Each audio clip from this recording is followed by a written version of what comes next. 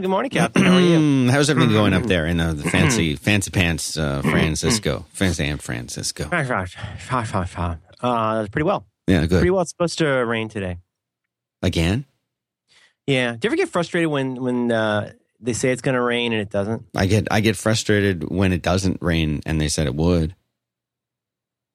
Doesn't rain. Yeah, no, that's what I'm saying. Yeah. I get frustrated all the time. So for me, that's just a par for the course is old hat. It's old hat for you. Yeah. Isn't that strange though? I don't like the rain. I like a little rain, and then I want to have not rain because I walk a lot and take public transit a lot, so then I get wet. Yeah, that's not good. I get wet. I know you do. Are we live? Yes. Dang, you are fast. Boom. Put out a two. The 1-step, 2-step thing. Chain of command. Did you ever read Green Eggs and Ham? The novel? Mm-hmm. Yeah. It's a novella. the fictionalization of... Yes, I have read that. Like Heart of Darkness. It's a short novel. I have read that. Ever gone up the river? This is really stupid and apropos of nothing, but do you remember at the very beginning where Sam comes out, and I think he's riding a cat, and he says, "I am Sam." And then he comes around, he's riding a dog. Sam I am. It's Sam I am. And I don't know why I'm telling you this, but the character, what's his name? It's not the cat. What's that guy? The dude, The dude. The guy who's so frustrated by Sam. Jeff Lebowski. The dude. Yeah. He makes this one face when Sam comes around the corner one time, and it's become a canonical face and a canonical noise in when my daughter and I read books. And imagine my face looking like his and going, And that has become so, like, even as we made that face and noise like 3 times yesterday just reading comics. Mm-hmm. And once you see it, you can't unsee it. You see somebody like Agent Hill talking to Tony when he's getting the new Avengers together. Oh. It's a shot of just Agent Hill going, And now that is, to me, that's the canonical noise for frustration. Yeah. You just go, not to be confused with my sound. Which we is gotta the shaving of your arms. Actually, it is very similar, isn't it? Mine's like probably a fifth lower. We should ask. Look at this cover of Ultron #1 that Scotty Young did. Oh my gosh. Well, it's funny. Got a couple things in common. That's a good one. I picked up the Age of Ultron #1 and the Scotty Young baby cover. I said this on my thing yesterday, but on my weblog or blog. But it's of all the great Scotty Young Marvel Now covers, baby covers, this one is actually the funniest take on the actual cover. Because on the actual cover, which is so 90s, it's like embossed and silvery. But Ultron is like holding, I think, Cap and Iron Man by the head on top of like a pile of Avengers. It looks like Golgotha. And but it's so great because you're looking at the baby cover, which is as my daughter is delighted to point out, is out on a playground. Right. And anyway, I haven't. I looked at it quickly. It looks good. I think I'm missing something in continuity, so I'm kind of holding off on reading it. But another BMB. That guy pushes out some titles, buddy. Yeah, he's a what someone like you would call prolific. He's prolific. Yeah, I really admire that. I mean, for obvious, probably and non-obvious reasons, I really admire people who've gotten there. He's got his full stride going. He's at the peak. This really is his peak of his career, And I was just realizing, like, he hasn't been around like that long. You know what I mean? Yeah. When did he first get out there? I got a copy. I won't say from where, but I got a copy of his book about the Avengers that he wrote. So in addition to all these titles, he wrote a book about the Avengers. And well, I'm trying to remember. I think you know what? I'll screw it up. But he started off on something like, it was less than 10 years ago. But I mean, I think he's kind of the lion of Marvel at this point, don't you think? Definitely. And that is a very interesting term that you would use, but it's very appropriate. I really think he is. And, I think for a little while it was sort of him versus Mark Waid, not in Marvel, but just as sort of like who's doing the cool thing right now. That guy's Daredevil is awesome. Yeah. It's so weird. I said this, I think, before, but it's so weird to me. Like, Daredevil has never been like a favorite character of mine, but there's 3 different series of Daredevil that are all great. I mean, there's probably more, but I mean, there's the Frank Miller one. which is amazing with the big Electra scene, the famous Electra scene in it. There's the Mark Waid one, and there's the Bendis Malieve one that's really good too. So I don't know, it's amazing. He's definitely one of my favorites. How are you doing? Good week? Good week. We're it's weird. This is weird because people won't hear this. Yeah. Unless they're listening live right now, they won't hear this and they'll be like, what are you talking about? Okay, should we act like it's Tuesday? Yeah, it is Tuesday. Oh God, big week. How was your Monday? Monday was fine. It's really, like every other Monday, but different. Case of the Mondays. Yeah. Yeah, mine was good. I had a great weekend. Got out, did some fly fishing, and organized my hats. Mm-hmm. Did some work in the garden on my raised beds. A lot of ins, a lot of outs, a lot of what have you. Yeah. Jackie Treehorn draws a lot of water in this. Yeah, he does. Watched it again last night. Oh, did you? Can I ask you a question? Go ahead, caller. Okay, first time duder. Do you own a copy of I'm a Lebowski, You're a Lebowski? I do not own that. Okay, I have seen it, but I have not. I will send that to you literally today. Wow. It's really, really good. If you enjoy The Big Lebowski, and I hope you do, listeners, it's a really fun book written by the guys, I want to say more than one, who started the Big Lebowski Fests. Right. And it's amazing for a lot of reasons. I mean, it's got lots of that silly stuff you'd expect in like when I used to buy those Simpsons books that were like, episode breakdowns and stuff, and they'd have lots of like jokey things. Like in this case, how to dude up your car, how to do all these things to make your life more like the dude. But one of the best parts is the interviews, and they interview so many people. They interview a lot of fans, like Patton Oswalt is in there. Just lots of people who you maybe even haven't heard of who are mega fans, but they talk to so much of the talent. Like Jeff Bridges wrote the foreword. They talked to Walter. They talked to they talked to the cashier at Ralph's. Really? When the dude writes the check on 9/11 for the half, like the actual, the actress. Wow. They talked to that character actor in the VW. I forget his name, John something. He's great. He's in so many things, and he's so great. Anyway, it's a really fun book, and I hope I don't mangle this, but I showed it to my wife last night. The fellow Seamus is how I always think of him. I showed her the book, which, like so many things, she's not particularly interested in. But she was like, I showed her the book. I was like, this is so great. For reasons we'll explain at some point. I'm watching The Big Lebowski every night, and she said, "Well, did the Coen Brothers like agree to that?" And I don't know if you call it the overleaf. There's just a quote to the Coen Brothers cited to the Coen Brothers, and it basically says, "The authors have created something like the authors have made this book with neither our blessing nor our curse." That's a very interesting way to say that. Yeah, they wouldn't participate in the book, but I think they were not frowning upon the book either. I can't cite this, but I don't think they talk about their movies very much, right? Like Wolverine was most interested before we knew his origin story. Mm-hmm. And in this case, I don't think they'll sit there and break down, like you and I will sit there. Like we talked for 15 minutes yesterday about, the dialogue in that movie. And, and the fact that their dialogue like weaves through like my favorite Coen Brothers line. Okay, then like that appears in like almost every movie, I think. Yeah, it does. Am I wrong? No, you're not wrong, but okay, then.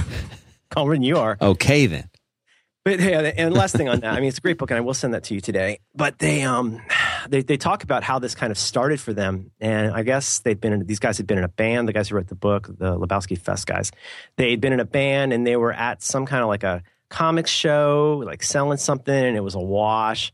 And at some point, the guys they just started like just going through lines from Big Lebowski, like as you do. And at one point, they were saying, Shomer Shabbos, I don't drive a car, I don't ride in a car, and I definitely don't roll on Saturdays, Shabbos, yeah. On Shabbos. And then somebody in the next booth, like a booth away, goes, Shomer Shabbos. And so they started joining in. Pretty soon people were like coming around, it's like a magnet. People start coming up to the booth just to do lines from the Big Lebowski. That's great. So great Tuesday. I'm having a good Tuesday morning. Feels like any other day, really. Like almost like Thursday. Do you have a sense of days? Have we talked about this? We talked about this. I did not. What day of the week it is? I had absolutely no sense of days of the week except based on if there was a program that I wanted to watch on TV. For all of the years that I worked from home doing like software development, and days didn't really start to have any kind of significant meaning until my kid started going to real school and I started going into an office to run the studio. And before that, no, all the days it was just like slightly different activities on the different days. And now big time different. That's how you dress for work on a weekday? Are you employed, sir? Let me understand this. I've had that, I've always had I misuse this word a lot, preternatural. Like I've always had this like inexplicable ability to know what time it is. As we've discussed, for some reason, with all of my various maladies, and as we'll talk about stupidities, for some reason, I have an innate sense of what time it is. But like you, I think, like I knew Tuesday was Happy Days. I knew Sunday was the wonderful world of Disney. Yeah. And, Saturday was All in the Family or whatever. But I always hated Sunday nights. I've always hated Sunday nights. And I still have this weird thing of not liking Sunday nights, even though I don't really do anything on yesterday. Mm-hmm. But when I worked for myself, when I first started doing web stuff, tentatively trying a career in making web pages. As a technologist. I was a seasoned technologist even in 1995. I could hook up. I knew what RJ14 meant, so Yeah, you were halfway there. RJ41, I can never remember, but I was stupid. But then it was really more like which of the Law and Orders was I going to be watching on A&E, and I'd watch the one at 11. I drink the better part of a 12-pack of Busch, and then at 3, because I was making web pages as you do, and then I'd always catch the 3 o'clock before I went to bed, the 3 a.m. But now, I mean, like I still feel like there's no such thing as feeling like Wednesday and Tuesday. Now Tuesday for us, as today, the day we record our program, I'm getting more of a sense of that because Tuesday's my back to work day. But yeah, the kid thing definitely changed it. But now, because they have a schedule and you have to kind of, because it's a school, you have to adjust yourself to their schedule. Right. You become one of those, as I say, tiger moms. It's like always driving your kid from, viola lessons to soccer practice, to kung fu or whatever. Yeah. Jake plays the viola. I didn't know that. Did you know he has puppies now? He and Lady Renicorn? No, I haven't been following. I just learned this. I'm still catching up on season 5.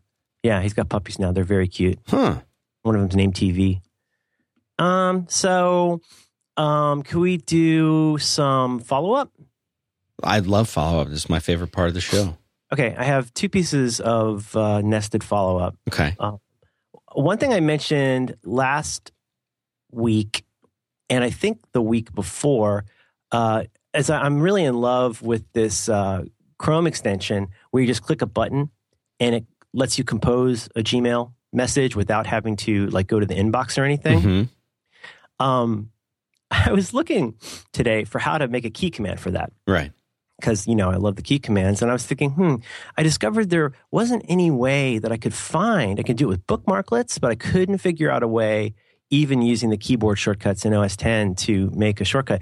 And I went around and I went to Chrome // I went and looked at everything. I was trying to go into these files, and then it occurred to me to look at the background.html file for the extension, and the extension is to go to a URL. It's got if you include the HTML open and closing brackets, it's basically one line, which is go to this URL. So I'm here to tell you that yes, that's a fantastic extension, but all you really have to do if you want to compose an email without going to any of your folders or inbox is to go to this one URL, which as usual is an inscrutable Gmail URL. But why am I telling you that? Well, you can do this on any browser. Bad on me for not knowing this. It's like /mail/ I guess the key here is UI equals 2, I'm going to guess. I think UI equals 2 is I don't know. I'm just guessing. But I don't think I put it in yet. I'll put that in show notes. This is great because, first of all, it will work on any browser. Anywhere you want to do it. You could do it via Launchbar. You could do it via anywhere. And then once you do put it, if you do put it as a bookmarklet in Safari or Chrome or Firefox or Opera or whatever, it's easy enough in OS 10 to create a key command for that. So did you know that? Did you know you can just go to a URL and it just opens a new tab, and in my case, a new tab, and you can do that? I didn't know that. This is one of those things that I did. I feel like I knew it at one point, and then it evaporated from my mind. Because we're stupid. Yeah, stupidity. Yeah. Mm-hmm. Yeah. That's me. Send it to you. See if this works for you. All right. Where are you sending it? In the robot? Send it in the robot. Okay. Sorry, my allergies. Because that's a different computer. So allow me. No. Don't worry about it. No, I'm doing it. I'm copying. I'm clicking. I'm clicking. I'm getting the clip. Now I'm doing it, and it's there. Okay, Dan, can I ask you a question? Go ahead, caller. If people wanted to... look at that. Find the show notes. That's so cool. Yes. That's really cool. And you better believe that's in my bookmark list. Oh, yeah. Menu now. Look at that. And then you can do Command 1. Done.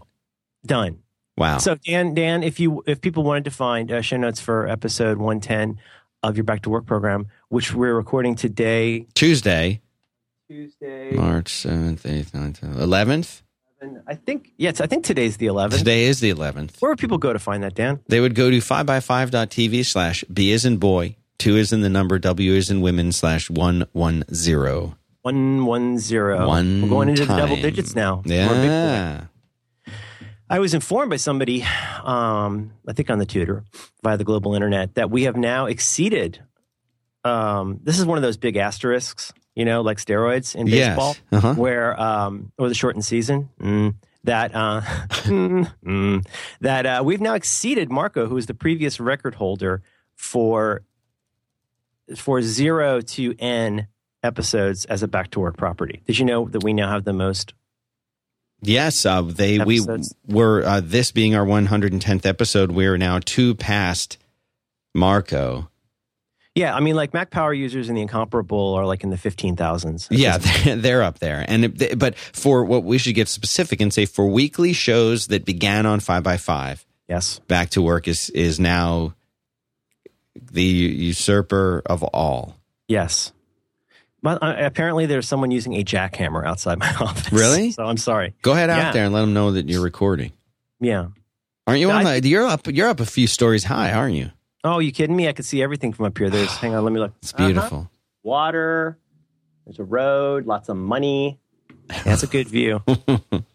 So I think I put that into show notes. Okay. Okay, so here's the other thing. I don't want to belabor this, but these are... What I'm describing here has been such a time saver for me. I wanted to make a clarification / correction. I talked about how I do the key commands for bookmarklets in Chrome, and you know how you like set something up and then you don't remember how you did it all the time. I remember when I after like a year of using Quicksilver, I would sit down at anybody else's computer and I felt like I was wearing boxing gloves. Like it just seems so weird to me to have to go into nested folders to do something or to launch an application. That's kind of how I am with, if I'm doing this stuff well, I've forgotten how I did it. But here's how I did that. And this is a great tip for people to know just in general, that is part of OS 10. It's very powerful. And I have a feeling a lot of people don't know you can do this. If you want a new key command for anything that can be accessed via pull-down menu in OS 10, to my knowledge, anything. All you have to do is go to your preference panes, your preferences area. What's that called? See, I don't even know what it's called. Go to system preferences, ... And then go to keyboard, go down to application shortcuts. And for any application you've got, you can create a key command of your own. I think you can actually change the key command there. So what the key is, you go into there. So you'll find this. Go to your preferences and keyboard and so forth, and you'll see application down there. It might take a while to load. For some reason, services always take a while to load. But go to application, and then in this case, you say you'll probably want to add a new application to that area, in this case, Chrome. And then once you're in there, you just hit the little plus button to make a new command. The key thing is I usually paste this in, if I can do it from a bookmarklet, put in the exact name as it is in the menu, the exact name of something. So, for example, I'm in NVAlt right now. If I wanted to create a key command for import, I would type in import ... And then this is almost a hack, really, but it works. So you type in the name of the menu item, and then right below that, you enter the key command for that. And that's all there is to it. And the beauty part is that this works for bookmarklets too. I guess that counts as part of the menu. So if you go to show notes, you'll see what I'm talking about. I put a screen grab of mine in there. So in my case, Control 1, Control 2, Control 3, and so forth, up to Control 0, all kick off a bookmarklet from my menu bar. So if I'm on a page and I want to go to Instapaper, all I have to do, in my case, is hit Control 2.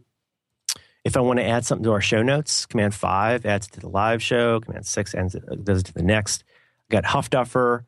And now I've got the Compose Gmail thing. So have you ever done that? Did you you can do that, right? I'm not, I don't use Gmail in the way that you use it. No, but I mean, did you know the menu, the application shortcuts? Well, yeah, but again, these are the kinds of things that I learn about them and then they're instantly gone. But now I'm trying to change up the way that I do this stuff. I'm trying to follow your advice because you've been hitting me with new stuff here. New stuff has come to light. I've been wasting time as a career for something like 8 years now.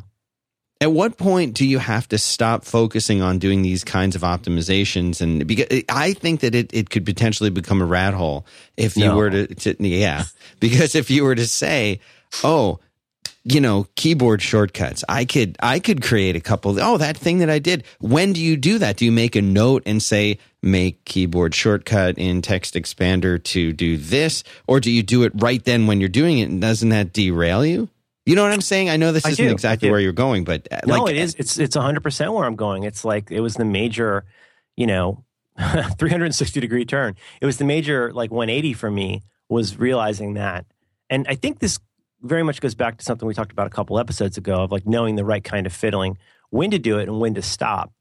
But so I think it's worth talking about again. I mean, to me, again, it always starts with some kind of awareness that there's something, you get a little itch, something tells you, this is taking longer than I think it should, or I'm doing this thing a lot. So, I mean, the basic pattern is being aware of that and then applying the right amount of solution to that. So, and then that's where you can go very right or very wrong. But I mean, with you and me, I'm constantly doing that with Text Expander. I mean, I'm always realizing a new thing that you can do. Saving. Yeah. I don't like typing my name. I don't like typing my basic, 5 usernames I use for different things. Yeah. And so I've got those down to 4 character shortcuts that I also then replicate on iOS because, I want that in every form field in Safari and stuff like that. And in this case,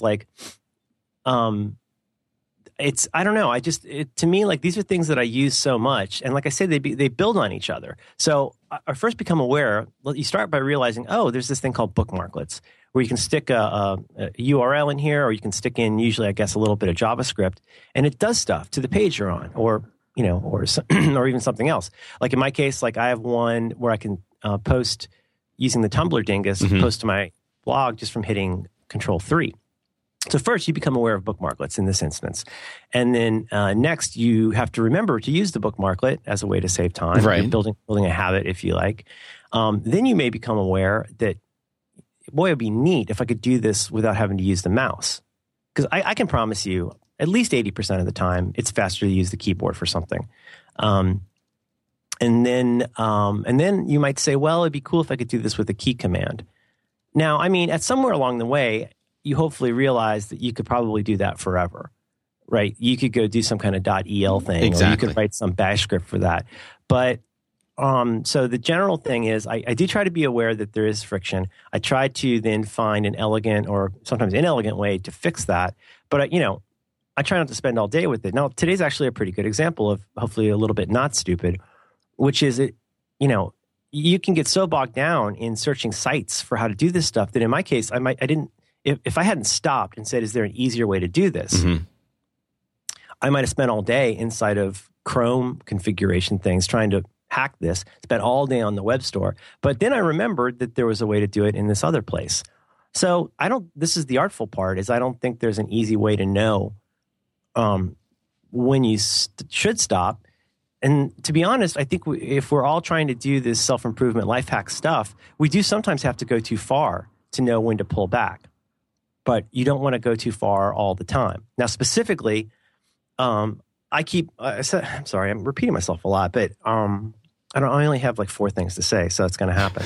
But I keep, again, I use NVAlt, which is a, fork of notational velocity. And I keep a text file in there where, for example, today, I wanted to know how to do something in, ironically enough, notational velocity. And so I have a file in this case called NVAlt, well, it's called like runx, which means it's a running file. So I can immediately find all of my running files. So that's anything where I'm appending or prepending to a list. So runx, NVAlt, and then I call it BIQNX is the other thing. So I can find all of my things that are bugs. Let me find the actual, where I came up with that name. I don't know why I named it that, but I always use that. Bugs, ideas, questions, and notes. The X is a meta thing, so it doesn't get confused with a real word. And so essentially, that's a roundabout way of saying every time something occurs to me, I get the tickle that I want something. It's a feature request. It's something I want to figure out how to do. It's something I want to Google later. If it's something I can do, like I know I can do in a second, I might stop what I'm doing and go do that. For me, I know that can be the biggest derail ever.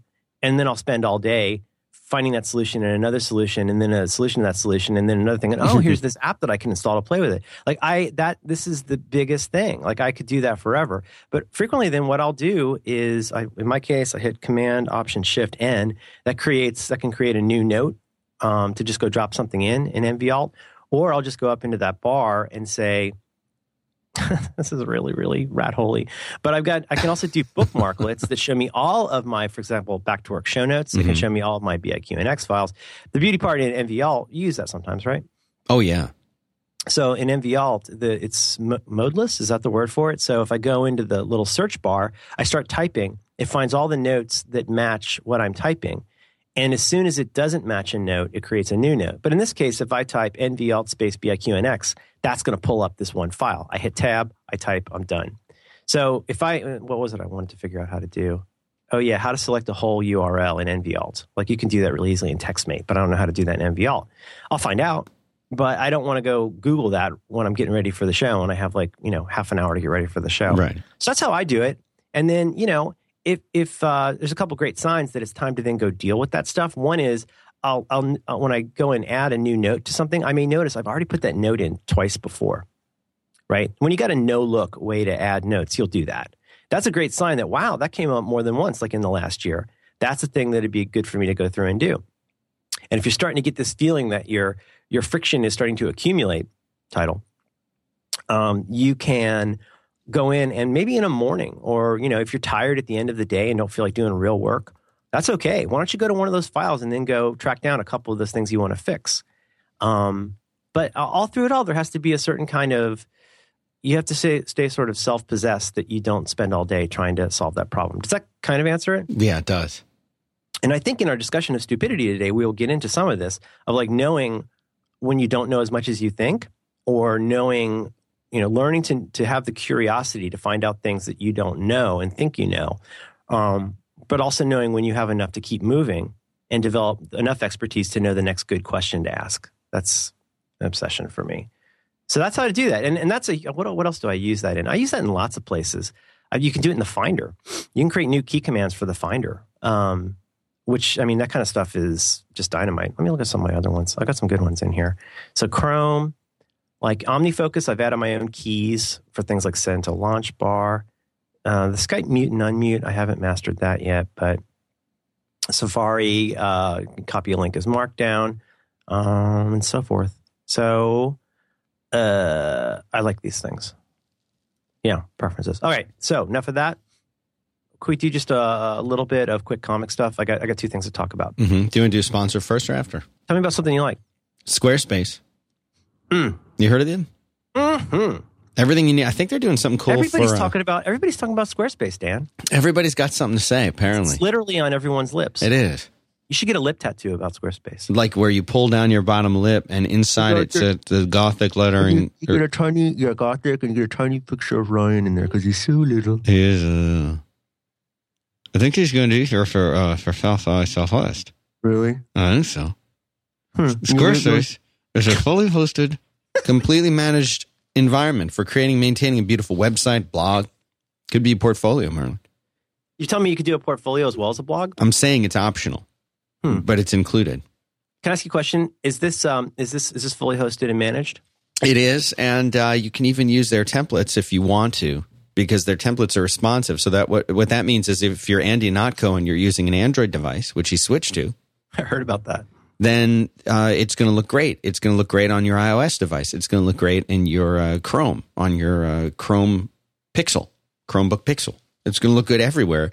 And they've taken all of this stuff into consideration, and everybody's going to get essentially the same experience. You don't have a separate site for mobile and a separate site for this. It's all one, and it just looks right. And you can add content just by dragging and dropping a little block. Oh, I want a Twitter thing here. You drag it over there. You do the thing. Oh, I want to have a portfolio over here. You drag it over and put it over there. You've done some really. What is that site that you're always dorking around with? My slightly disused site that I need to get back to. The comics one, where you keep doing galleries of comics and it's all Squarespace stuff. Yeah, it's at merlinm.com. Merlin and every time you mention it, I feel like going back and doing stuff with it. Merlin M. That's what okay, so I'll put that in my thing here. All right, so this is, look at what you're doing with this. Well, here's what's neat also, and it's hard to explain without using it, but you're with a lot of CMSs, they want to make it understandably easy for you to have a certain kind of content in a certain area. Like you may say, I'm going to create a blog post. I'm going to create a blog, as a section of my site. One nice thing at Squarespace is when you go create something like a blog, you create something like a gallery, this is such a neat feature. I think when you do that, it assumes that you want that in the main nav for your site. So if you go create a blog called Blog, you will now see in the top area of there, the pages that are public, it now will appear in the navigation. You can also nest it in folders if you want a pull-down menu and stuff like that. But it's that easy. Now, if you don't want it to appear in your nav bar, all you got to do is drag that area down into the non-public, non-nav area. So if you want to develop something privately without having to be public, it's great. But then here's the other thing that's neat. And like I say, it's hard to explain. But when you create, for example, that blog, you can also add an image to that and a description to that area. That's cool. So now when you go to that page, you can see that image and you'll see that your blah, blah text for introducing that. But it also, it understands now that your blog is an object. And so if you want, on your homepage, you can just drop in a dingus that says, don't just make a link to my blog, but use that graphic, use that description, right? This used to be a really hard thing to do. All inside of that drag and drop interface. So if you want to make a beautiful graphical homepage that links to all the sections, and it will, using the template that you've chosen, it will make an appropriate looking dingus for taking you to that section. It's hard to explain, but it's really graphical without you having to be a graphics whiz. That's a very, very cool way to say it. And that's the flexibility of this. So everything that they have now going for them, all of this, the free custom domain, if you sign up for a year or two, you get 20% off for a year, 25% off for 2 years. You've got the commerce, so you can sell stuff. It's just, there isn't anything missing. Nothing is missing from the solution. I'm looking here through my notes. I'm looking to find something that's missing. There's nothing missing. Did you read all the way to the bottom? It's very thorough. Nothing, and thorough. Squarespace.com/back-to-work. Just a simple visit actually makes Ryan smaller. Oh. It does. Eventually he will be pocketable. He's like his own Scotty Young baby cover. That's right. You're actually by going to that URL, you make Ryan even younger. So squarespace.com/back-to-work. And then if you would like to sign up, yes, you can get the discounts that I mentioned before by signing up for a year or two. But if you enter the code CASH, CASH, the my son's the recently inaugurated new name for your son, right?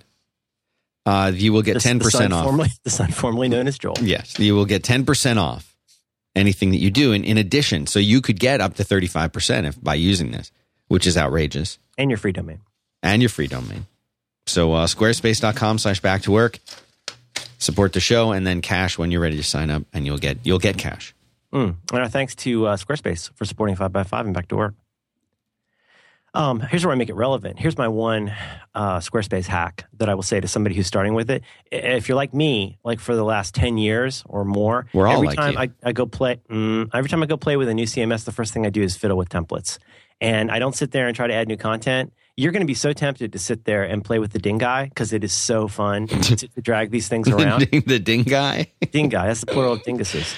Nice. It's from the Old English via Latinate, Romance language.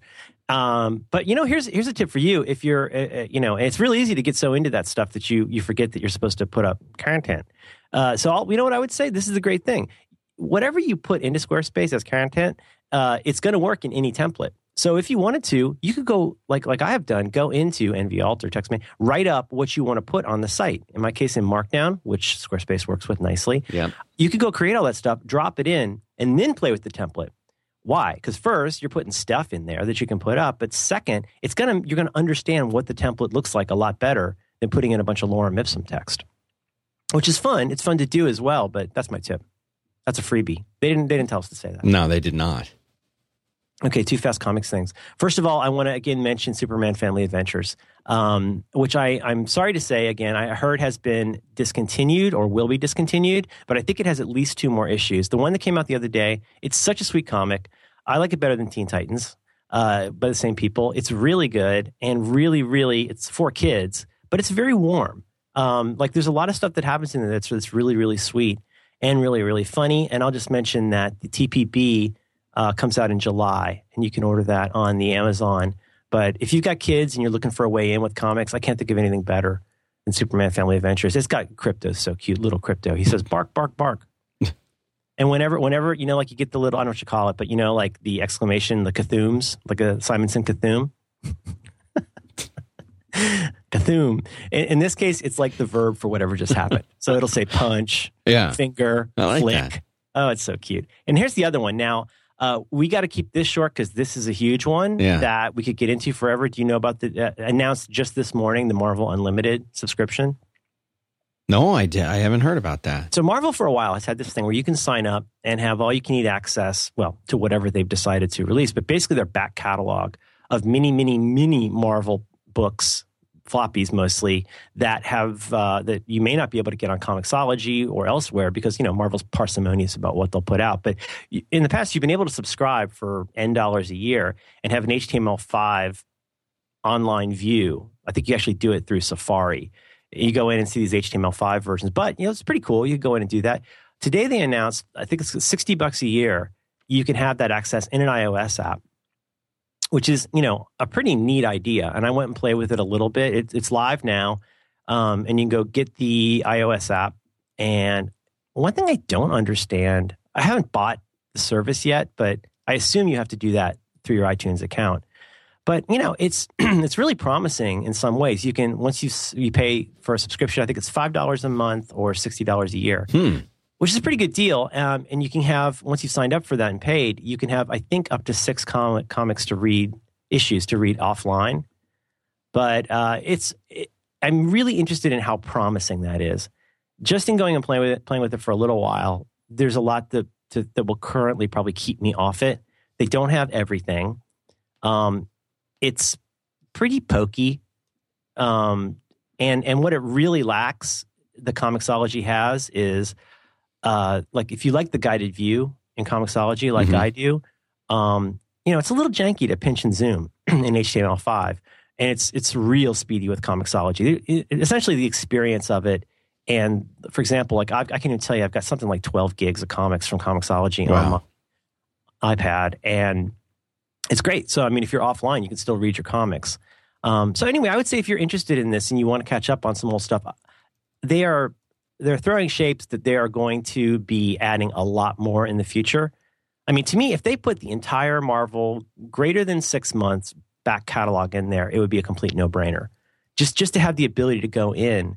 Like right now, there's 1 or 2 ways to find certain issues of X-Men. Marvel constantly puts stuff out of print. I don't know why, but if you want to read the one where Kitty Pryde drives demand. Demand, but then you can't buy it. I know. It doesn't make any sense to me. I really want to buy the John Byrne run of She-Hulk. No, sorry, not the John Byrne one. The Dan Slott. The Dan Slott run of She-Hulk, you can only get used if you're lucky. That's crazy. Slott's doing titles right now that people buy. Why would you not have that available? If you want to see the one where Kitty Pryde reads the story to Illyana with the Bamfs in it, you have to go buy Uncanny X-Men 7 in hardcover or Essential X-Men in black and white. So to me, when they add a lot more stuff, I'll look at it. But, the experience is so much better on Comixology to me. But for people who have a Retina iPad, it's got to be like through the roof in terms of quality. But if you are interested in that, go check it out. Marvel Unlimited subscriptions. There's a link in show notes and a link to a couple articles about it. Would you say that She-Hulk is, for all intents and purposes, Marvel's Wonder Woman? With some additional, ripples thrown in. I don't think she likes getting tied up as much. But, it's... actually, we'll put this in show notes too. In the latest episode of The Incomparable, actually, I don't think it's out yet. I listened to it live because I'm a dork. Is very much about She-Hulk, and I think later I had to stop part way, but I think it goes into other Hulks too. But She-Hulk was so great because, according to them, and I've heard this is true too, like before Deadpool, before any of the, I guess Spider-Man does it a little bit, but it was the first big Marvel book that broke the fourth wall, where she would actually not only talk to the audience, but it was very meta. Like the cover of, I think, Sensational She-Hulk #1 is her holding up an X-Men comic and says, "Okay, this is your last chance to read." Yeah, they She-Hulk. had fun with that. If you don't read this, I'll tear up all your X-Men comics. And she's making references to how many pages they have left to finish this plot and stuff like that. It's very cheeky, very fun. And as they said on Incomparable, like John Byrne never lost track of the idea that comics should be fun. He would do silly stuff on purpose. He, like with Watchmen, in some ways, he reintroduced a lot of really, really stupid, like Marvel bad guys, just for fun. So anyway, I don't know. Wonder Woman of that. Just a thought. I mean, I'm just throwing it out there. Gosh. Isn't there is she the red? Is She-Hulk red now, or is she back to being green, or what? Are you really asking? Yeah. Okay. You got Hulk. Is this what people... Never mind. Tune in for me, half understanding a Marvel character that they don't care about. You got the Hulk, and the Hulk has gone through lots of changes. The reason he rampaged through Las Vegas, no spoilers, is, for example, he got hit by one of Hydra's gamma bombs. He went back into his slightly feral state and freaked out. All this stuff happens. Now, I remember when he was Joe Fixit. I haven't read that, but it sounds he works in Las Vegas and is like weird. He's like an enforcer for the mob or something. Is that Gray Hulk or Green Hulk? He was gray at that time. Gray Hulk he was initially gray in the first books. What is Gray Hulk, modern Gray Hulk, compared to Green Hulk? What's the relationship? He's a different guy, right? Is he more feral than Green Hulk? I mean, technically, each of these different Hulks that we think of are different characters. Red Hulk is absolutely a different character. Yeah. So Red Hulk, I think, is Red Hulk is not General Bruce Banner. He's General. What's his head? Thunderbolt Lee. Thunderbolt. I should know this. And Red She-Hulk is his daughter. Hulk's former Red girlfriend. She-Hulk is his daughter. So the original Hulk, She-Hulk rather, that's related by blood to She-Hulk is Hulk's cousin, right? And she's a lawyer. And she's always been green. I can't wait to read the slot run because she's a lawyer and she basically defends superheroes in suits. So Spider-Man, for example, is going to sue J. Jonah Jameson for all his crap talking and so forth. That's probably enough about comics. I could talk about it all day, Dan. I know. This is the kind of Tuesday where I like to sit down and just talk about comics. Yeah, I'm interested in that. I really, Comixology is like my Kindle in some ways. I'm so heavily invested in that. Like, I realize they could change their TOS someday and things could go boobies up. Like, it might just go away. But I really like Comixology. That guided view for us is so great. We've got an iPad mini. And so when my daughter and I read comics, we go through a panel at a time. If we had a giant iPad, that might be different. But, for people who like reading a whole page and have a big screen, CBRs and CBZs, whatever those are probably fine. The quality is just not the same. If you get an old CBR, like I've heard you can get old CBRs of like the X-Men, but they're all, pixelated, Ben-Day, you can see they're scanned. So you can see through the page, you can see the 100 Army Men, ad through the page and stuff. Anyway, comics. See, now, should we even talk about our topic? No. I think we delve more into deeper obscurities in the world of canceled Marvel titles that people cannot acquire. Boy, that Agent Hill's cute. She could straighten my life out, I think. Yeah. If she became the acting director of My Shield, I like the actress who plays her in the Avengers too. She looks like one of those. Law and Order DAs, which I always have enjoyed. So you and I were having computer text messages in preparation for. Oh, we're going to do it. Show. Okay. Well, you know what? You are not under any obligation to say anything because it sounds like this is a sore spot. It really is, yeah. And I don't want to talk about it. Okay, without you just saying what it is, can I at least say what you said? Yes. Oh, for sure. As long as I don't have to say what it was. Let me see. I'll read the actual thing here from my telephone. So we were getting ready to record today's show, and you said to me, I have a story. I have a story about how stupid I am, but I don't want to tell it on the show. Too humiliating. Yeah. And I responded with a text message by saying stupidity would be a great topic. I say, let's do it. So if I warm you up to it, maybe you'll consider telling us. I don't know. Is it really bad? I mean, no one was hurt. Property was damaged. Oh, no. Did it involve computers? No. Oh, no. Worse. Fire? No fires. Gas? No, you're trying to let's just say property was damaged and it was a stupid thing. You're just because I went out of I have a routine of steps that I perform and your car. And by not performing these steps, property damage took place. That's all I'm going to say. That's enough. That's all you need to know. Engine? That's all you need to know. Do you have a manual or an automatic? Oh, an automatic. I'm no fool. Engine? No, nothing like that. But it was your car. Nothing like that. But it's an 8-speed automatic. There aren't 8 speeds. That's what you say. I think you can have 5 speeds. You can have 8. If you get something from Germany, you can have 5.5 speeds because of the Manhattan Project. But I don't. You should double check that. I think you're thinking of the Philadelphia experiment. I think you're thinking of the fish that saved Pittsburgh. I think you're thinking something in Pennsylvania. Quaker Shakers, 8 speeds. What was the name of that movie with the fish that Don Knotts played? Oh, the Incredible Mr. Limpid. That's what you're thinking of. And he had why would a fish have that kind of barbaric yawp? That doesn't make any sense. Why would he be able to do that? Who? What was that from?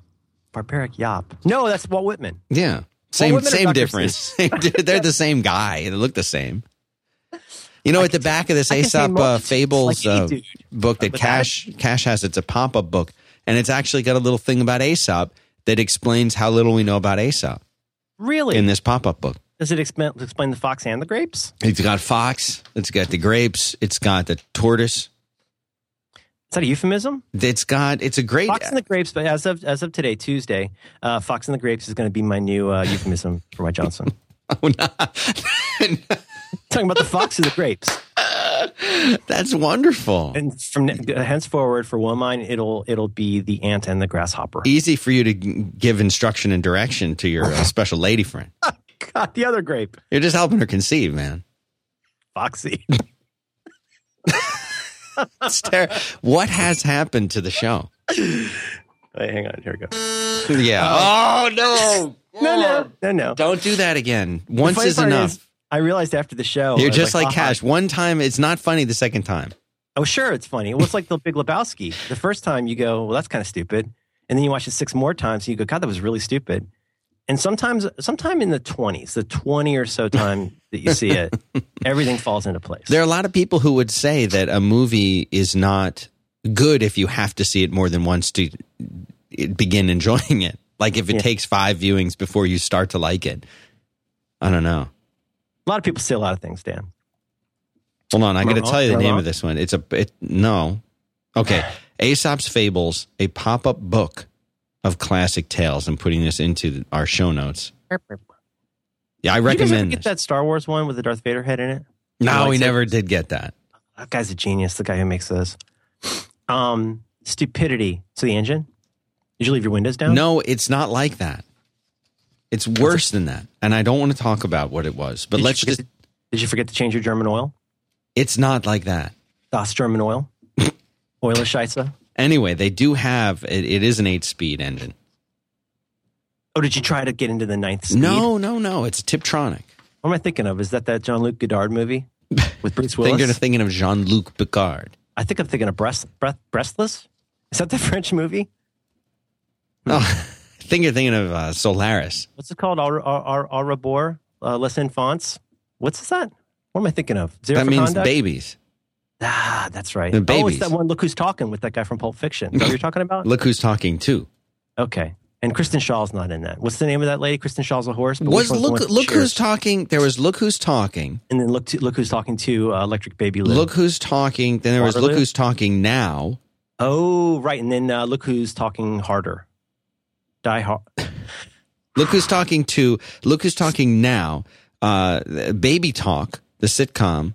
Oh, come on. With Tony Danza as Baby Mickey. Huh? Are you making this up? No. Now, was John Travolta an adult or a baby in that? He was been a baby in almost everything. Okay. Just a large adult. He looks like an adult child. His hair comes from someplace very special. Where? I've never from seen Kirstie Alley? A hairline so clearly defined that didn't involve painting on with shoe polish. Wow.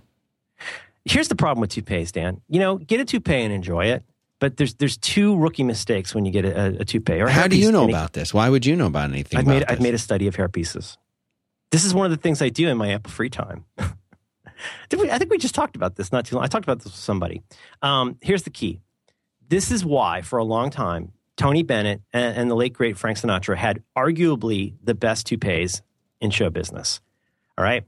Here's the thing. If you are becoming a hairless man and you decide to wear a wig, if you're of the age when you should have a receding hairline, only way to have a credible toupee is to have a toupee with a less receding hairline, but some receding hairline. Otherwise, it looks like you're wearing a coconut. You have to have, if you don't have some hair less, nobody's going to see a 60-year-old man.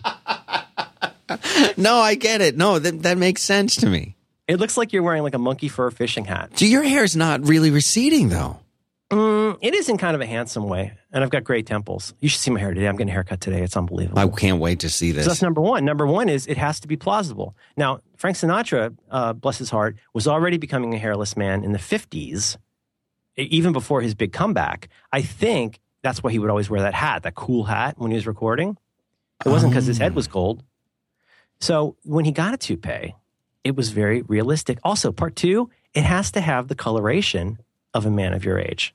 So, for example, I was in line behind somebody who was buying lottery tickets, and this man had the most luxurious monkey fur hair hat I have ever seen in my life. It was jet freaking black.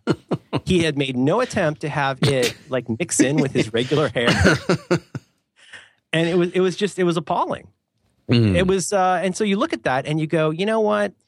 That's one of those things like, like you've been horribly injured or something. We're not going to make a big deal about it like you. But that guy, he thinks that looks great. And he's really counting on society to not acknowledge what's going on. I'm looking at pictures of you. And you do look old, but your hairline is not. I have thin. You look like in some pictures you look really handsome. And I get why the women like you. And then other ones you look like you might have been annoying in 6th grade. No, I'm just. I know you're just being honest. I'm being honest. I can't help it. Oh God, if it were only like when I see pictures of you with your kid and like at speaking engagements and stuff, I'm like, wow, he looks like I imagine him. He looks really smart. And then there's he could have a heart and learn to shut his pie hole. And there's this one picture of you. Which one? Hang on, I'm looking for it. I just had it. Dang it! There it is. I'll say. How do I get this to you? Oh, I'll get the URL of it. This one especially. Yeah, okay, hang on. I'm going to send this to you in the robot, and I'll let you decide if you want to put it. You can also send it in the dingus on my telephone if you want. No, there it is. Apparently, Wikipedia is hosting this one. Oh, yeah. Not your best look. I need a haircut there. Is that all? Oh, also, I'm wearing a shirt from Muji. That shirt's got the George Costanza problem. Look where the button is. Yeah. That button's in the wrong place. No, it's not. Yeah, it's not right. That is not old world. You don't have collar stays in, nothing. You let yourself go in that one. And then there's this one. Look at those glasses, though, huh? Yeah, you should wear glasses. Let me send this one. Send this one, and then compare We'll and talk about contrast. stupidity at some point, Dan. I want to make sure we don't get through it. It is Tuesday. All right, we'll do. Let's see. Oh, I don't look so bad there. No, but I that do one need a you look haircut. great. Yeah, but see, I don't trim my sideburns sometimes. Ooh, That's a great jacket too. Okay. I have that jacket. Is it Same- Dickies jacket? Mm-hmm. I have two Dickies jackets. I have one that has an What did you call Narragansett me? deer patch. Dickies jacket. Oh, Log jamming. What is it? You can imagine. What is it? You can people! imagine. I don't You can even imagine know how- what this happens is next. now. He fixes the cable. Asia Carrera is the name of the actress. Yes, She's a pornographic Legitimate porn actress, Sarah Reed is not, to my knowledge, in pornographic films apart from log jamming. right? So you are being Inaugurated. sketchy about this and how you've ruined your costly German car. No, it's not like that, and everything's okay. It's not like that. No, it's not. I don't want to get into it, but I did something Sure you that do.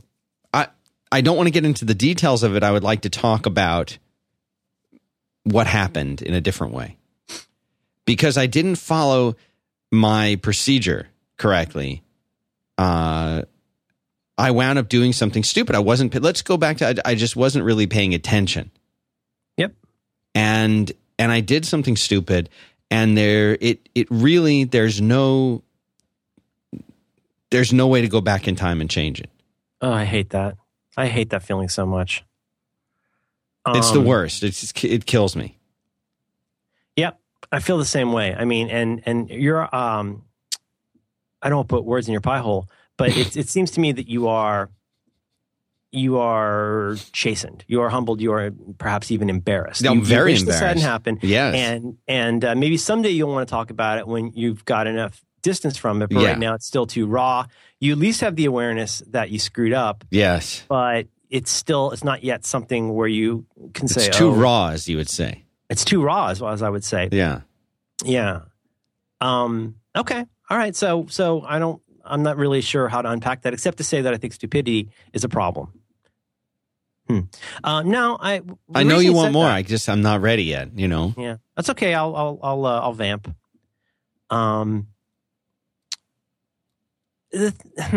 I'm not Too sure new. quite the angle in on this, but I think stupidity is an interesting idea.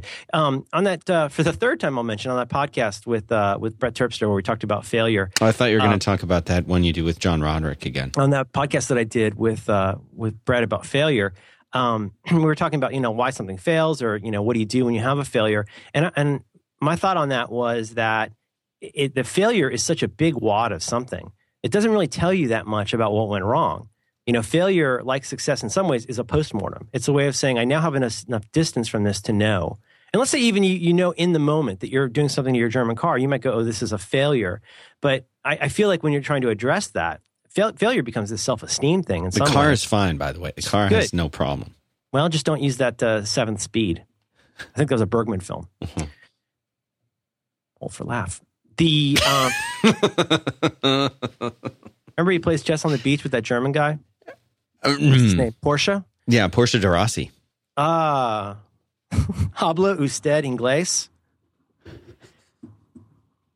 What has happened to the show? We had such a good run there. Papa clutch.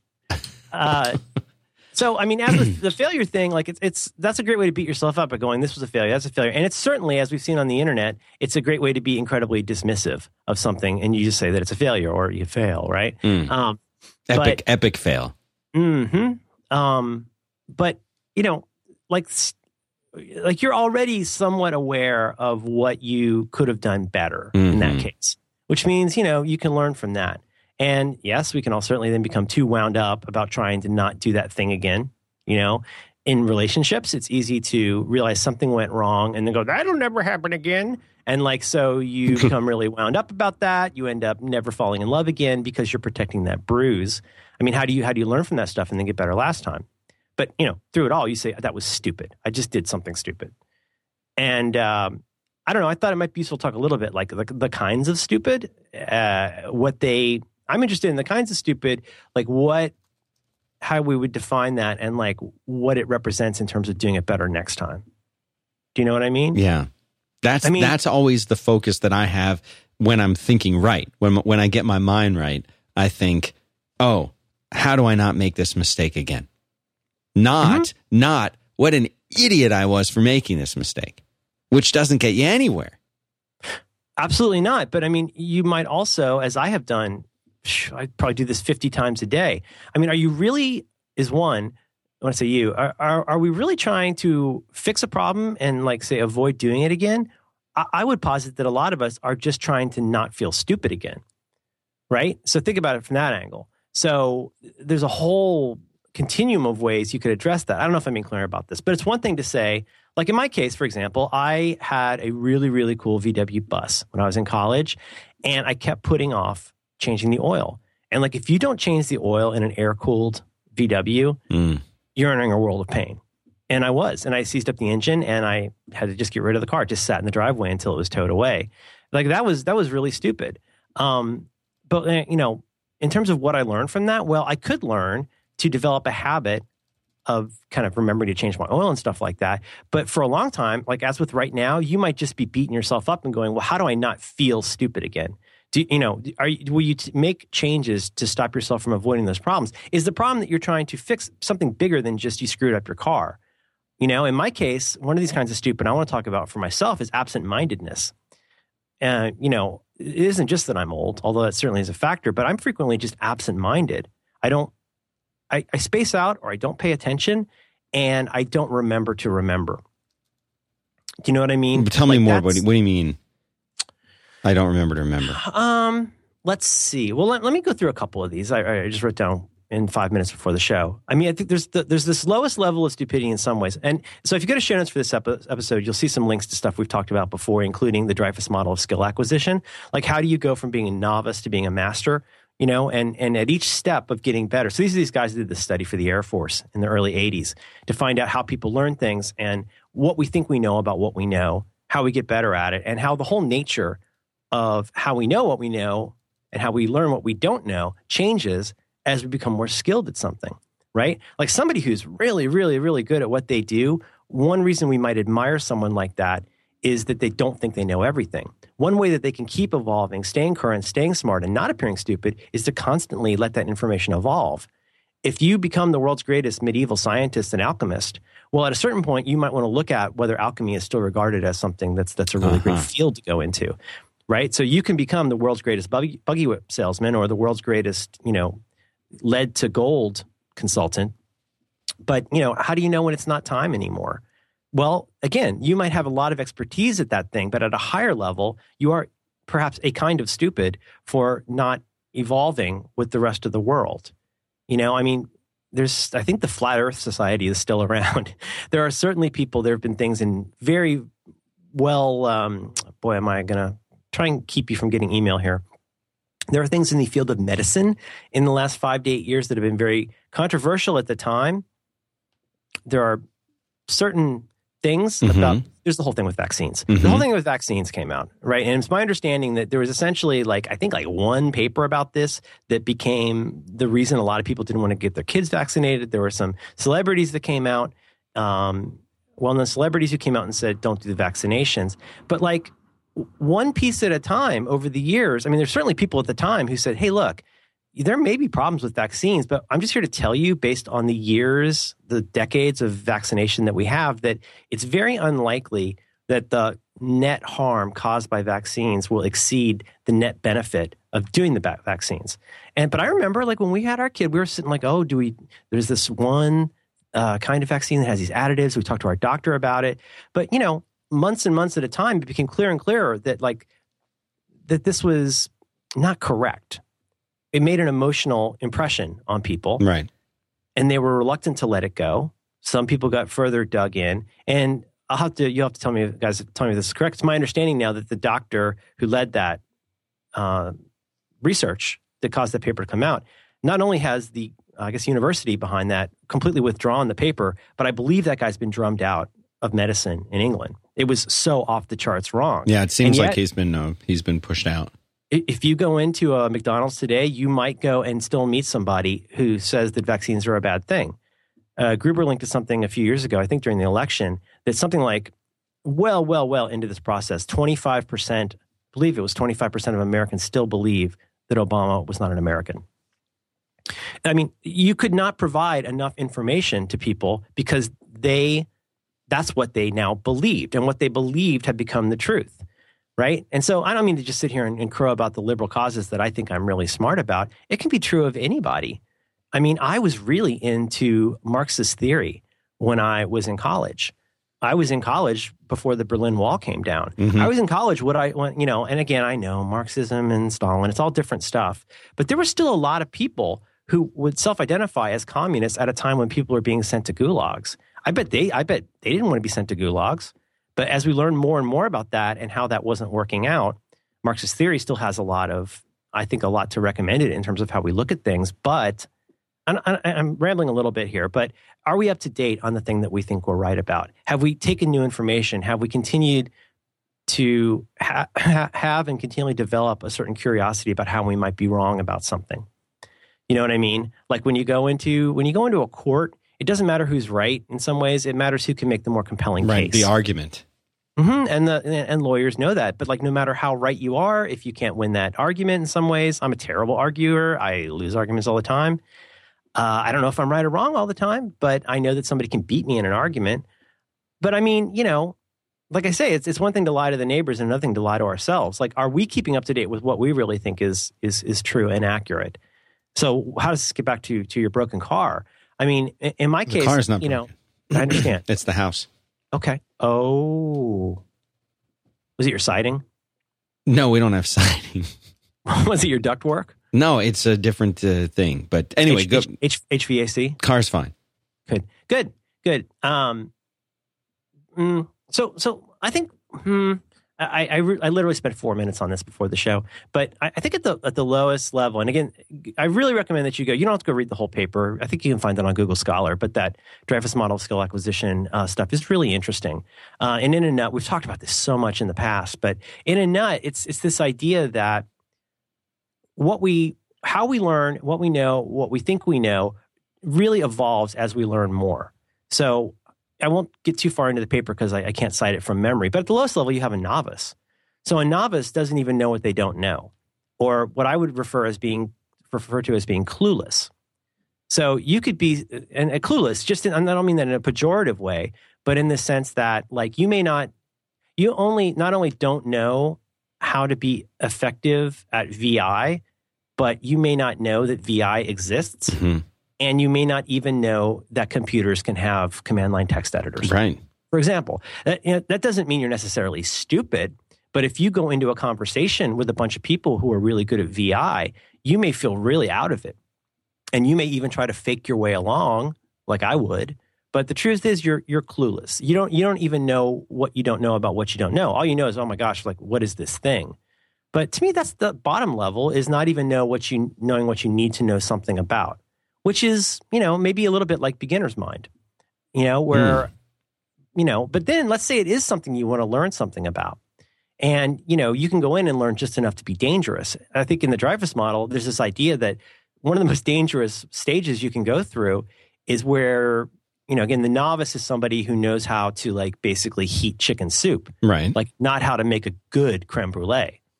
But you may follow a recipe often enough to think that you're a pretty good cook. You know how to Google stuff. You know how to not make something a debacle. The Dreyfus model of skill acquisition. Mm-hmm. Yeah, I've never heard of this. This is interesting. Talked about it about 4 times. Never. No. I thought it was the thing when we talked about that was the bigger boat thing. Bigger boat. I think you're going to need a bigger boat. Oh no, I think you're thinking of Goodbye Girl. Oh right, that's the one. Baby steps. And the example that I always cite from this, I cited this in a very long ranty video I did one time, is that, if you go to the deli and there's that old man behind the counter that you order from and you say, I want, if it's not Safeway and they give you more than you ask for, you can go in and say, I want a pound of roast beef. And that guy will cut you almost exactly a pound of roast beef and give it to you. And you might say, please weigh that to make sure. And it'll be exactly a pound. Because that guy's been cutting roast beef his whole life. Now, what's interesting about that is he probably can't tell you how or why he knows that that's a pound, right? Right. So even at very high levels of mastery, you may not know how you know what you know or why you know it. You just know it. It's certain, you move in away from recipes to intuition. And along the way, there's all kinds of things you got to learn. But like if you're at that second level, you're a little above clueless. You may really feel like you know a lot more than you do because you haven't learned quite enough to know what you don't know. You haven't solved a problem enough in context to understand the patterns that tend to work and not work. I mean, some of the best, like the programming, I hate to say engineer, but the head of programming that I used to work for at my .com job, he would sometimes really frustrate people because he would know that something was a terrible idea, but he would also be reluctant to spend an hour and a half explaining why, why it's a terrible idea. Right.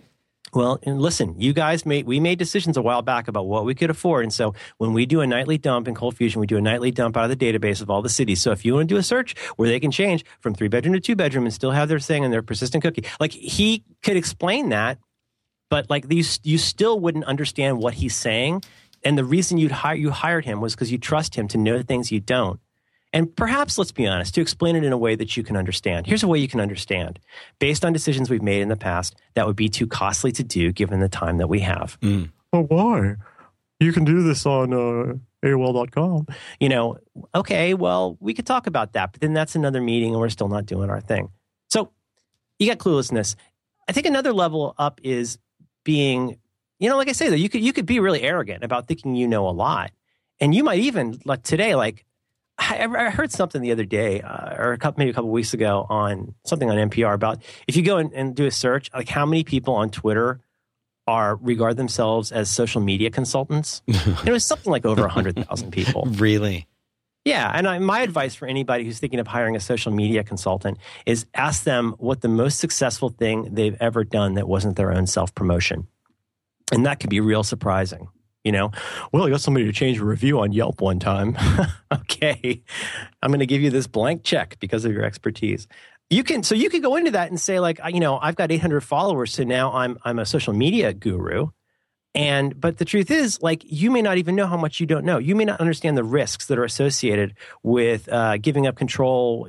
You may not know enough about when you go into that company about the fight that has been existing for years between PR and marketing and sales. Boy, you ever try and settle an argument between PR, marketing, and sales? That's a tough. You ever go in and try to get the designers and the developers and the back end people to all agree on something? You go into that and you don't understand. You haven't solved that problem enough to know that you're also a consultant about those relationships. It's going to be hard for you to be good at that. I realized later than I should have that me going in and doing a talk about email that didn't take into account the complexities of people's lives and roles inside the company was really ignorant. Right? We'll get to ignorance in a minute. But so I think there's cluelessness and there's being unaware. You know what I mean? You may know enough to know what something is. Like we joked about, buying a controller for Rails. You may just not know enough that you could be aware of what even a good question is to ask. I think that's kind of stupid. I don't know if this is useful, but I think just calling something stupid doesn't tell you that much about how to break it up. You know when you feel stupid, and when you feel stupid, you feel bad. There are very few things that you do that one does that's stupid that makes you feel great about yourself. Because stupidity, on some way, is a failure. It is a failure in the sense that you know that you should have known better or should have done better. You should have learned more. You should have thought further. You should have planned better. Shoulda, right? I think there's dumb stuff. I think there's this kind of stupid, which is dumb, which is that I knew enough to know I should have done this differently. Right. And I'm differentiating this from absent-mindedness, but I think dumb is oh man, that was a dumb mistake. I should not have gone into a contract with that guy. And, for me, that sometimes is my intuition. It's not always great. I consider myself a terrible judge of character, and I hate talking about money, which makes me a perfect target for making dumb decisions. Because I'm happy to give my agency to somebody who agrees to take care of this for me, which can sometimes be really dumb. Does that make sense? Totally. So, right. So dumb is as I say, is should have known better. Dumb is I did not apply the expertise or knowledge or intuition that I have to this in a way that was canny. Right. You had what was necessary to have made a better decision, and for some reason did not do that. Right. Yeah, absolutely. And I'm differentiating that just a little bit well, maybe it seems like a subtle distinction, but I would distinguish that from absent-mindedness. And I don't know if that's what you're talking about with your home wreck, but absent-mindedness, dumb, absent-minded, and lazy are different things. Yes, very. Right. Lazy is I knew that I should have changed the oil in 1988 and I didn't. Maybe dumb is that I wasn't aware enough of that to know what the consequences were. But to me, absent-minded is a huge one for me, where it's not even a matter of expertise. It's just that I have not put fail-safes and rituals and habits into place that would prevent me from doing something boneheaded. It wasn't even, I didn't think to think. Right. And so I'd like to talk a little bit about some ways that I try to prevent that. Okay. But that's the kind of thing that'll bite you in the butt. Let's talk about a couple more of these, but do you want to tell me about something you like? I would. We have something else to tell people about today. It is a little thing known as Shutterstock. Love Shutterstock. They have over 20 million stock photos. They got vectors. They got your illustrations. They got video clips. People think of them as like a place you go to get photographs. Well, good. You can go and get those there. But there's lots of other stuff. These vectors and illustrations and like I said, video clips. All of this stuff is there. People, well, where am I going to use that? Well, maybe you're building an iOS app. Maybe that's where you're going to use it. Maybe you're developing, a concept for a commercial, for an online video. Tons of really great resources here. You got to go check this stuff out. The images come from all around the world. They come from independent designers and photographers everywhere. And they have an incredible selection. They're adding thousands of images every single day. And it's more affordable than you think. And the nice thing is they don't charge more for the large files. You just download an image, you get it in any size, and you pay only one price. And that's the beautiful part. They don't nickel and dime you. You can create these light boxes. Merlin, you created a ton of light boxes. You can create your light box and you can share that with other people. So if you're working collaboratively, maybe you're doing some client work, you say, here's what we were thinking of. They've got a really cool search that lets you search the images based on color and color palettes and refine your search with search terms. It's really, really awesome. They have 24-hour support during the week. You get a dedicated account rep if you need help. And you don't need to pay anything to go there and set up these light boxes and browse around. You just go to Shutterstock.com, and when you find the images that you like, you're ready to purchase, we've got a special offer code, Back to Work, all written out, 3, the number 3. Back to Work 3. You'll get 30% off any package. Back to Work 3. Go check them out. Shutterstock.com. Most amazing. Shame on you if you're going anywhere else. I don't know what else to say about that. Shame on you. A quickie on this, though, is Shutterstock.com, Merlin. Yes. And the light boxes are so great. It's so fun to use on iOS. But it strikes me that this is such an ideal situation, not to be too specific, but it seems like an ideal situation for a team that B needs to do lots of stuff with graphics. And I say that because, like, if you need to do lots of stuff, well, this is gonna pay for itself pretty quick. Yeah. But the other thing is that you benefit. This is one of those great services where you really benefit from using it more, because the thing I like to do with them is, like, look through. I'll just be browsing, and if you see an image, like, let's say you're going out and you're looking for images of street signs. Well, while you're looking for images of street signs, you might say, "Oh, like, I just came across this one that's a really good." It's not what I need for street signs, but it's a really cool looking photo of London. And that photo of London might be really good for this other project we're doing about our international locations. So, I don't know if that makes sense, but you could drop, even though you're mostly using your street sign light box, you could drop that into your international locations drop box. So, it's a kind of ubiquitous capture. And then the ability to share that is giant. It's a great service. Really great. Check them out, Shutterstock.com. Back to Work 3. Thanks to Shutterstock for supporting 5x5 and Back to Work. Give me the secrets. Give me the tips. I must know them. Spacing out is absent-minded. And the last one, got to be a little bit mean here. Ignorance. Ooh. And I think ignorance is different from stupidity in general. Ignorance is a kind of stupidity, and I'll just stipulate, I've been ignorant about a lot of things. I'm not Webster's, but ignorance in my head means that maybe, I don't know if you're being stupid, but ignorance to me is willfully refusing to learn more that would make you less stupid. Okay, let me give you a scenario and you tell me what this is. Okay, lightning round. Well, it's just going to be one. Back in our home state of Florida, The first home that we owned was in an area called Colonial Town, which was a part of downtown. That people wear tricorn hats and churn butter. Yeah, I mean, you'd go and you'd help. I've got this butter, and I have this. And you'd trade. Welcome to I the have village some of salt. hemp. Yeah. And so it was called Colonial Town, which is just a little section of the downtown area where people lived. And it was very what Merlin you would call hit or miss. And that some of the homes were places that a person might have bought when they were in their 20s, starting out their family, and they just happened to be now 85 and no longer took care of their home. You might have young couples moving in there who have completely fixed up and redone their home. And then you might have people who maybe didn't really have much money at all and bought the house and didn't update it. So it was a very mixed. And across the street from us, on a corner, and this house was eventually just torn down. And when I say torn down, they actually just drove a bulldozer into it until it fell down. But prior to that, it was a house that housed a lot of people. And these people would play a certain kind of music, and they would play it late into the night. And this was not bass or rap or anything like that. It was another kind of what you would call ethnic music. And this would be played very late into the night. It bothered everyone in the neighborhood, and eventually those people were evicted, and the house was bulldozed, and it went away, and the music finally stopped.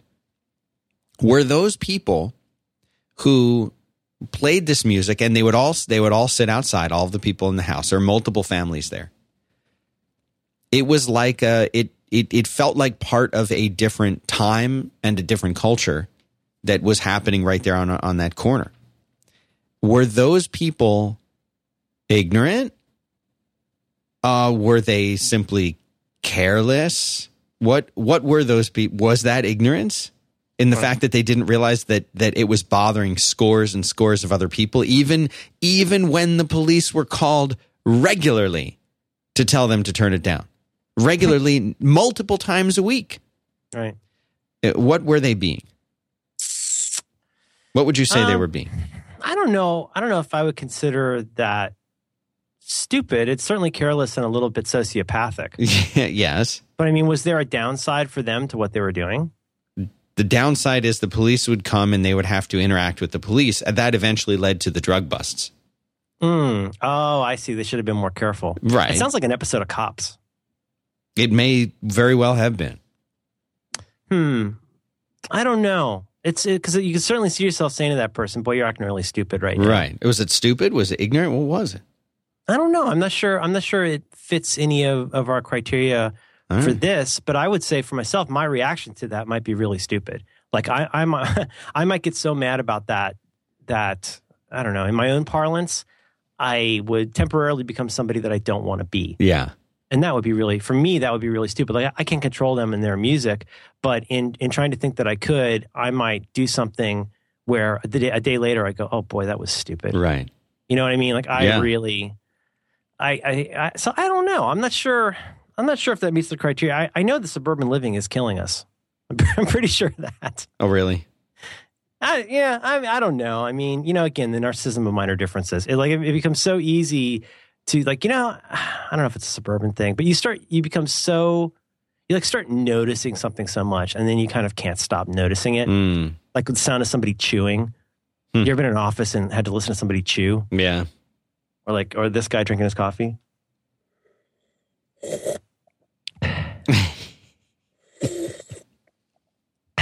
My stepfather used to drink his coffee like that. Wow. And I couldn't tell you the first time that I heard it, but then I spent 2 years dreading the next time that I would hear him doing that. Oh, man. I'm like that with chewing. Like, once you start, if I could ruin your day, Dan, start noticing the next time you're near somebody and you hear them chewing. I don't think about it until I think about it, and then I can't stop thinking about it.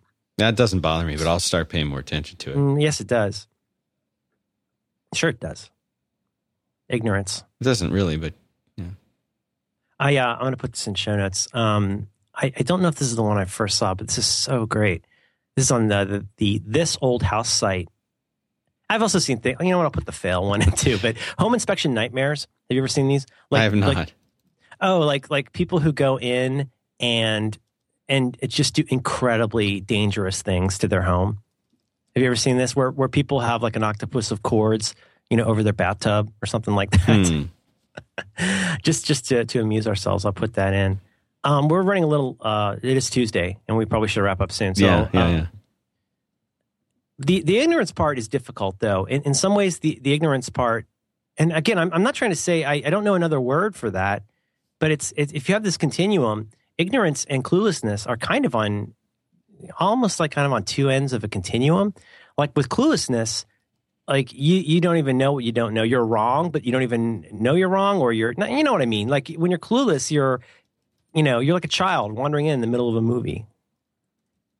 You're out of your element. Yeah, but on the other end, ignorance is like you think you know lots of stuff, and your certainty about that is so deeply ingrained that the more people try to maybe even very nicely tell you that you're doing it wrong, the more dug in you get. For myself, I think this happens with politics. I almost said civics, but civics is a good thing. But in politics, like we pick a side, like, the Yankees versus the Cowboys or whatever, and then we get on our one side of that, and we get so dug in that we almost kind of dehumanize, the other side. Mm-hmm. And do you know what I mean, though? That the ignorance is the most dangerous of them, though, because you're not even open to the idea that there could be a different way to do it. Right. I don't know what snaps us out of that sometimes, apart from, hard experience. You know what I mean? Sometimes it isn't until we're in an impossible situation that we have to confront how ignorant we are, or for that matter, how stupid we are. So I want to talk a little bit about how I've tried to address this. I told this story before, but it's funny because the first book I didn't finish was with Danny O'Brien. We were writing a book for O'Reilly on life hack stuff. And I was talking to Danny on the phone. It was, of course, during one of our many times that we were very flustered about how the project was going. And Danny had gotten me back into Benjamin Franklin, because Benjamin Franklin's kind of the original life hacker. Like, he was amazing. Polymath, Coxman, like, he was just an amazing, amazing smart person. I was reading the biography of Benjamin Franklin, which I had gotten from the library. And I remember I was talking to Danny on my feature phone, walking around, and there's a mailbox right across the street from our library. And so I was getting ready to go back and drop my biography book into the return slot. Mm-hmm. I was talking to Danny, and I did something really, really stupid. And I just said to Danny, only you will truly appreciate this. I said, but you have to keep in mind that Ben Franklin, I don't think he invented the lending library, but he was certainly the guy who made lending libraries popular in the United States. Mm-hmm. But he was also kind of the father of the U.S. postal system.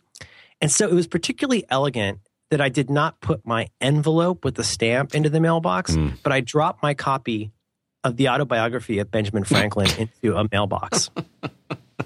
And I stood there. Do you see the beauty of this, though? I see it, yes. Franklin had basically invented the two things that I confused. And I'm standing there holding my electric bill in my hand. And, there's a part of me that I wanted to hang up the phone, and I was tempted to just go walk over to the library and put my electric bill into the slot just for complete elegance. Right.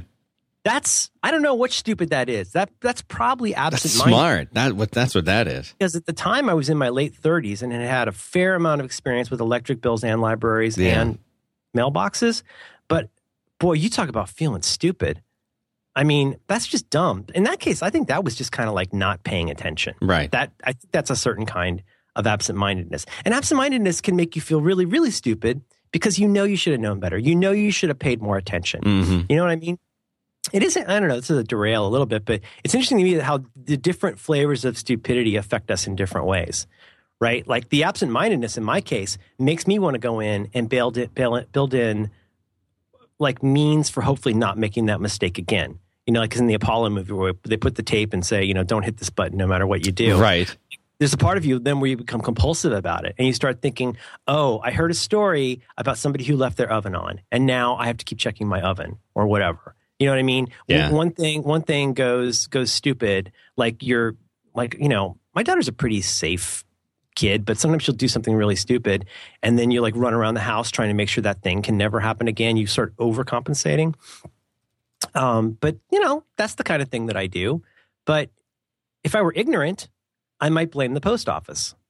Why would you put a mailbox so close to a library? Obviously people are going to mix these up.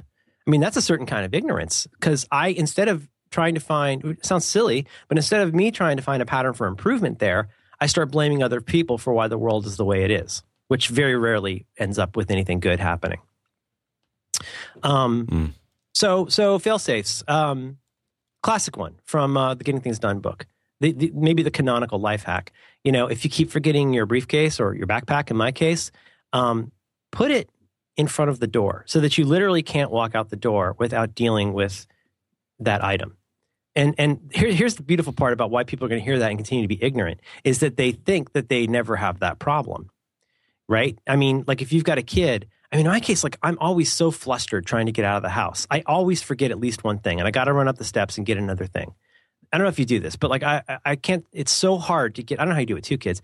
It's so hard to get one kid out of the house. Like no, it's ridiculous. So my wife has packed her lunch. I have to remember to take the little freezy thing out of the freezer and put it into her lunch, right? You don't want to do that the night before or anything. You want to put that in with it. I got to write her have a nice lunch note and put that in. I have to put that into this bag with her. And next, like today, I had to put in her rain jacket. I get the jacket and I gave her an extra pair of shoes. Like there's already like 6 things we got to do there. You can't do it all the night before. There's weird dependencies to that. Now we got to get out the door and she wants a Z-bar before we leave. And I'm going to forget something. So like, you know, again, the night before, why not find a way to do what I can the night before, but then also make sure, in this case, if there's something, if it's like right now they have, this is silly, but silly to tell, but like every week there's a new letter and then everybody brings in something, you have to guess what that item is in a bag or whatever. So, oh my gosh, it's S week and she wants to bring a snake, so we got to find a snake or whatever. Like if I can do that the night before, why wouldn't I put the snake in a bag and leave it right in front of the steps, right? So silly. Why? Because I don't make that mistake, right? Well, the ignorance would be looking past how absent-minded I am. Wouldn't that make sense to do that? Right. Because now I'm becoming less stupid by being aware of how stupid I can be. And, you know, I'll never forget when I was a kid, I always would lose my belt. I had this little black belt with a Winnie the Pooh on the buckle. This is like first grade. And I was always forgetting it. Now, when I was a kid, you didn't wear jeans to school. You didn't wear your dungarees. You had to wear slacks like a gentleman. Right. Right? And a gentleman wears a belt. And my poor mother, every single morning, I had no idea where my belt was. And that must have made her feel like a crazy person. And so, you know what we finally learned to do? When you take off your belt, you can go hang it on the doorknob over here. And now we'll know where the belt is. It's so simple. And for me right now, like I have this standard kit that I carry everywhere, which is like it's my wallet, my Field Notes notebook, my pen, my keys, and my earphones. Like if I forget my earphones, I'm so sad. I listen to so much music. So here's how dumb I am. I'm so dumb that I'm smart enough to know that those always go in a group in the same place. You know, if I got to go take the USB drive out of my wallet and stick it in, like I better remember if I want to have that USB with my wallet, you know what I do? I keep my wallet over by the USB thing, but so I won't forget it. But ordinarily, 95 times out of 100, I make sure that those items, including the wallet, all stay in one place. Because you ever lose your keys? You ever have your kid hide your keys or something like that? Yeah. All right, because you're already late. You're already running behind. So anyway, all I'm trying to say is that that's a ritual. If you know, always put your keys in the same place. Unless you don't have a problem with this, and then you can just go throw them in a pond for all I care. But like that's the kind of thing that really makes sense. Like, do you know exactly where your fire extinguisher is in your kitchen? Okay, remember now, when your kitchen goes on fire, like you're really going to remember where that is. Now, knowing where that fire extinguisher is, have you checked it lately to make sure that it's still charged? Because that's going to really matter to you.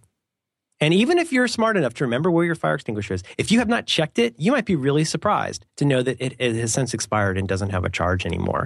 Well, how do you make sure you do stuff like that? Like you build in a failsafe. You might put that as a calendar item. Anyway, I think that the fail-safes are a way of like making sure that you don't make a dumb mistake that you're really likely to make. The rituals mean that like you figure out something that you can habituate yourself to and then always do it over and over. And if you do it over and over, then that builds into a habit. So you know, the problem is though, there's the ignorance or the pig-headedness that makes us think we don't need things like that.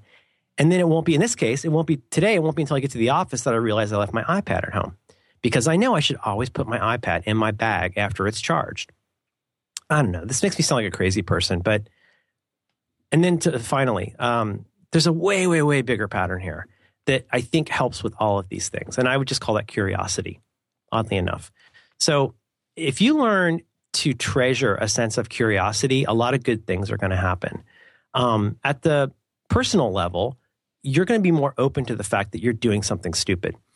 If you develop a curiosity about what you could be doing better, you can improve a lot of this stuff. So, what could be worse than making the same dumb mistake over and over and not even realize how often you've made that dumb mistake? You know what I mean? Like in my case, like right now I'm using this keyboard Jamie gave me that I like to, keep nearby for when I do podcasts. And I really do. I literally put it next to my desk. This might be more fun to organize and put into an electronics area, but that's like not where I need it. I may forget that I even have it until the podcast start and I can just grab it right here. The context of putting that stuff in the right place. But that takes a certain amount of curiosity. Like if I become incurious about what stuff I'm doing stupidly, if I don't do stuff like remember to check if there's a flash card in my fancy camera before we go somewhere, right? That takes a certain awareness. Okay, final thing. At a high level, that curiosity means you start ameliorating your ignorance problem by always wondering if there's a way that you could be getting this less wrong. It takes a certain amount of humility to understand. No, it takes a giant amount of humility. Yeah, I was going to say. It does, because the people with longevity in life, the people who stay interesting are the people who stay curious. And Roderick and I have talked about this. We're like, if you're a music fan, I think it was Leonard Bernstein who said something like, "You're not obligated to appreciate any music that was written during your lifetime." That's his joke about classical music. But like for me, like I go and I listen to one of these crappy bands, and it just makes me want to go listen to the Buzzcocks. I hear some goofy band, and I shut down. Remember, like Steve Martin's bit? Oh, right. Sorry, we're closed. Like, we know we're not going to go camping. Well, that means you become less curious. You become more calcified. If I stop listening, if I consider myself a music fan and stop being open to the idea that there could be interesting music out there that I haven't heard, if I start closing my mind to the fact that there might be a better kind of computer device, but really if I start closing my mind to the idea that there might, some of the things I think I'm most right about could be precisely the things that I'm most wrong about. Because the certainty that I have brought to that is keeping me incurious about how I could be wrong. And ironically enough, the more evidence to the contrary comes up to show me that the world is not flat and that vaccines are not killing kids, turns out, the more that information arises and I dig in further, the more ignorant I become. So to me, that curiosity also in your career means things like reading widely, talking to people who don't agree with you about things. And anytime you encounter something where you're feeling a lot of resistance, like, wow, the world really seems to like this thing a lot more than me, one of the best things you can do is to either on your own or even better talking to other people, try to discover the smartest person there is who disagrees with you about something. Because first of all, there's definitely somebody smarter than you. Like, don't worry about that. But who's the smartest person who disagrees with you? And if you go and hear them out, if you talk to them, if you read what they think, it might make your position stronger if you actually are right. But it also gives you a viewport into something that you could be getting really, really wrong. And it never hurts to hear someone articulate tell you something you didn't want to hear. I think that can really change your life. Somebody said to ask you about your garage door. It's fine. We'll be fine.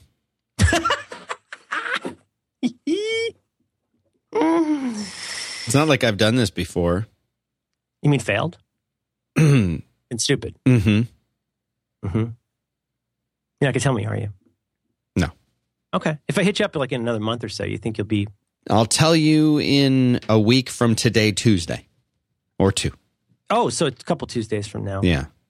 There was a great website I saw a few years ago. I think it was via Metafilter. We could probably find it again, but it was a really cool website where every day there was a new post. And it was this person who had talked to people in all different fields and said, what's the single best, like, what's the smartest thing you've learned in your job? Or like, if you had to explain like the best thing you know, the best tip based on doing your job, like what would that be? And it could be something like a woodworker, it could be a librarian, it could be anybody. But the one that I think about this like 3 times a week was somebody who did customer service in supporting computers. I think I've told you this, but I love this so much.